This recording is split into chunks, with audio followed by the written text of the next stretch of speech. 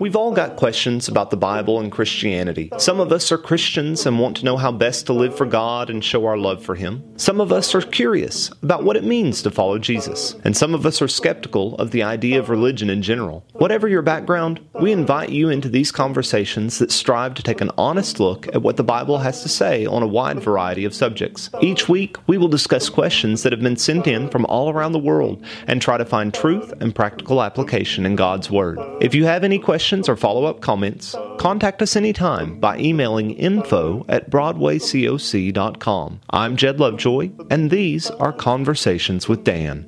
Hello, everybody, and welcome to another one of our conversations here with Dan. All right, this week's question, we're going to be starting out in Acts chapter 20, if you want to get turned there.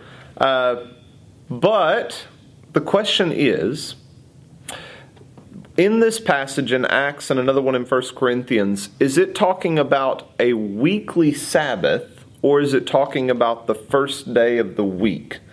And I believe both passages are referencing like the Sunday assembly and that sort of thing, and various things associated with it. So, should we read them, or do you want to have some opening comment? Well, the first day of the week, let's talk about that. Okay. First, let's talk about the word Sabbath in the person's question. Mm-hmm. The word for week in the Greek New Testament is sabbaton. Sabbaton. Okay. And that word means the seven. Okay? Okay. The Hebrew term Shabbath means the seventh with a TH, the seventh day. Okay. And it goes back to, in 6 days the Lord made heaven and earth, but on the seventh day, Genesis chapter 2, verses 1 through 3, that's when God rested, the seventh day. Yeah.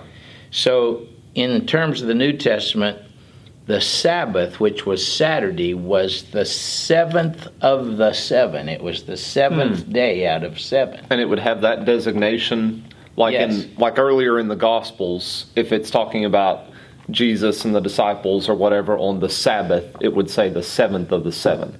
It says the seventh. Okay. On the seventh, the seventh day of the week. Okay. But in the accounts of the resurrection of Christ in the Gospels, chapter 28 of Matthew, verse 1, it says, late on the Sabbath, as it began to dawn on the first of the seven. The first of the seven.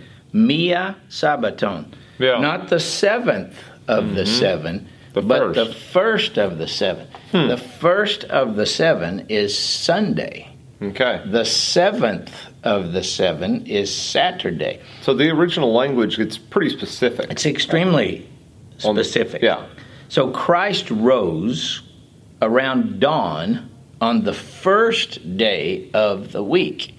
And that's why that day came to be called the Lord's Day. Right. Because it was on the first of the seven, not the seventh of the seven. Which we've kind of had some discussions about that terminology, about the Lord's Day and stuff before. Right. So that's a good tie-in there. So the Lord's Day is not Saturday, and it's not the Sabbath. A lot of Christians call it the Sabbath. It's not the Sabbath. Yeah.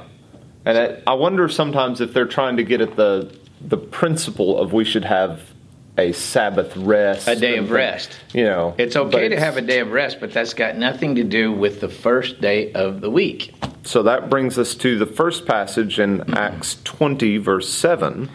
All right, and there it says, with the same language, on the first of the seven.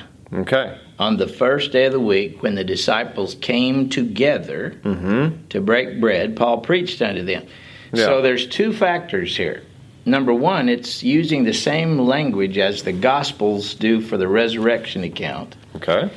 So it was on Resurrection Day in Acts chapter 20 that the disciples came together. Another factor is the word come together. The assembly of the Christians. Right.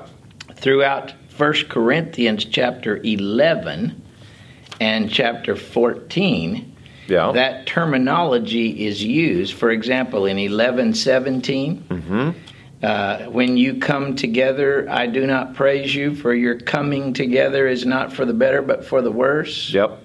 For first of all, I hear that when you come together, there are divisions among you. Drop down to verse 20. When therefore you come together, it is not possible to eat the Lord's Supper. Yeah. Drop down to 33. A lot of repeated language in here, yeah. Yeah, go down to 33 and read 33 and 34. So then, my brothers, when you come together to eat, wait for one another. And if anyone's hungry, let him eat at home, so that when you come together, it will be not for judgment.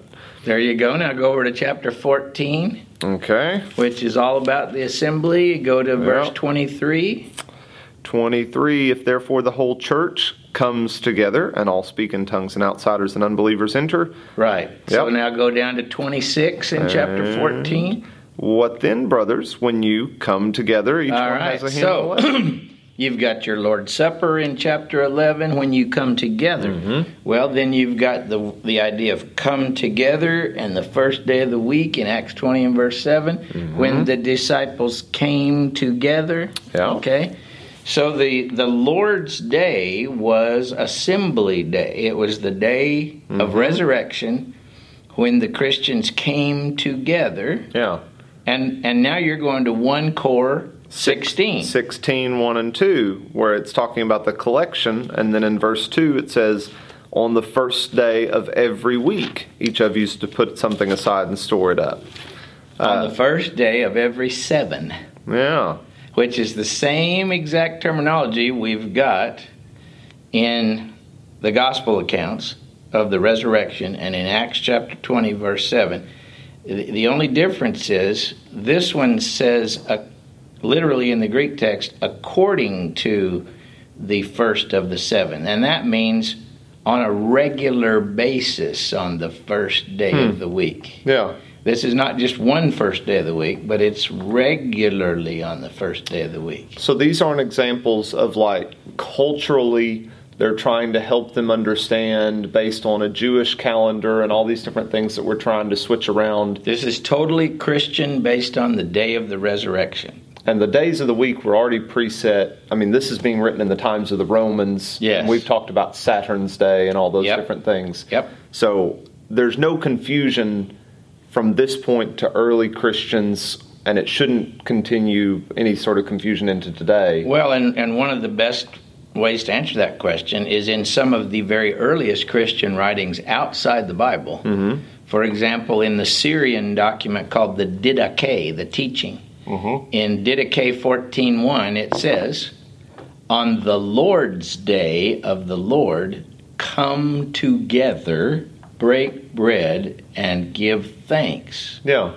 All right, so now think about that. The Lord's Day, which is what it's called in Revelation 1:10, come together. That's the exact term that's used throughout 1 Corinthians 11 and 14, and it's the term used in Acts 20 and verse 7. Okay.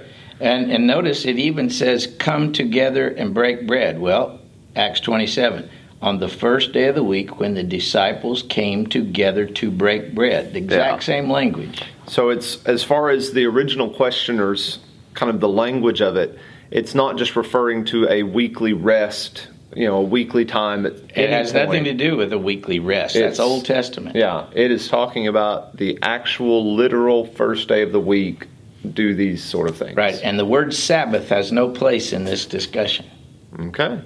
All right. I think that answers the question pretty clearly, and it gives us kind of a path to walk through on it. So, yep, I think so. Yeah, and there are many people that are trying to get away from this and say this really isn't a biblical precedent. I think it really is because we have considerable teaching and we have apostolic authority of setting all this stuff up. Yeah. And we have clear evidence that the church continued to follow this pattern. Oh, I know that's a dirty word with some, but there it is. Yeah. And like I said, I think we've had a more in-depth discussion about that term Lord's Day in another video, and I'll try to link that in here as well. So if you're interested in that, you can have some deeper discussion on that one. And by the way, the Lord, when you get into the New Testament, and especially the writings of Paul and John and others, the Lord is the Lord Jesus Christ. It's not like the Lord in general. It's Jesus. Yeah, there's a specific person they're addressing. That's right. Yeah. All right. So thanks for the question. Thanks, Dan, again for your time. And y'all have a good week. Thanks again for listening to these weekly conversations between myself and Dr. Dan Owen. Conversations with Dan is an outreach and teaching ministry of the Broadway Church of Christ in Paducah, Kentucky. You can find us online through most of the major social media sites or through our website, BroadwayCoc.com.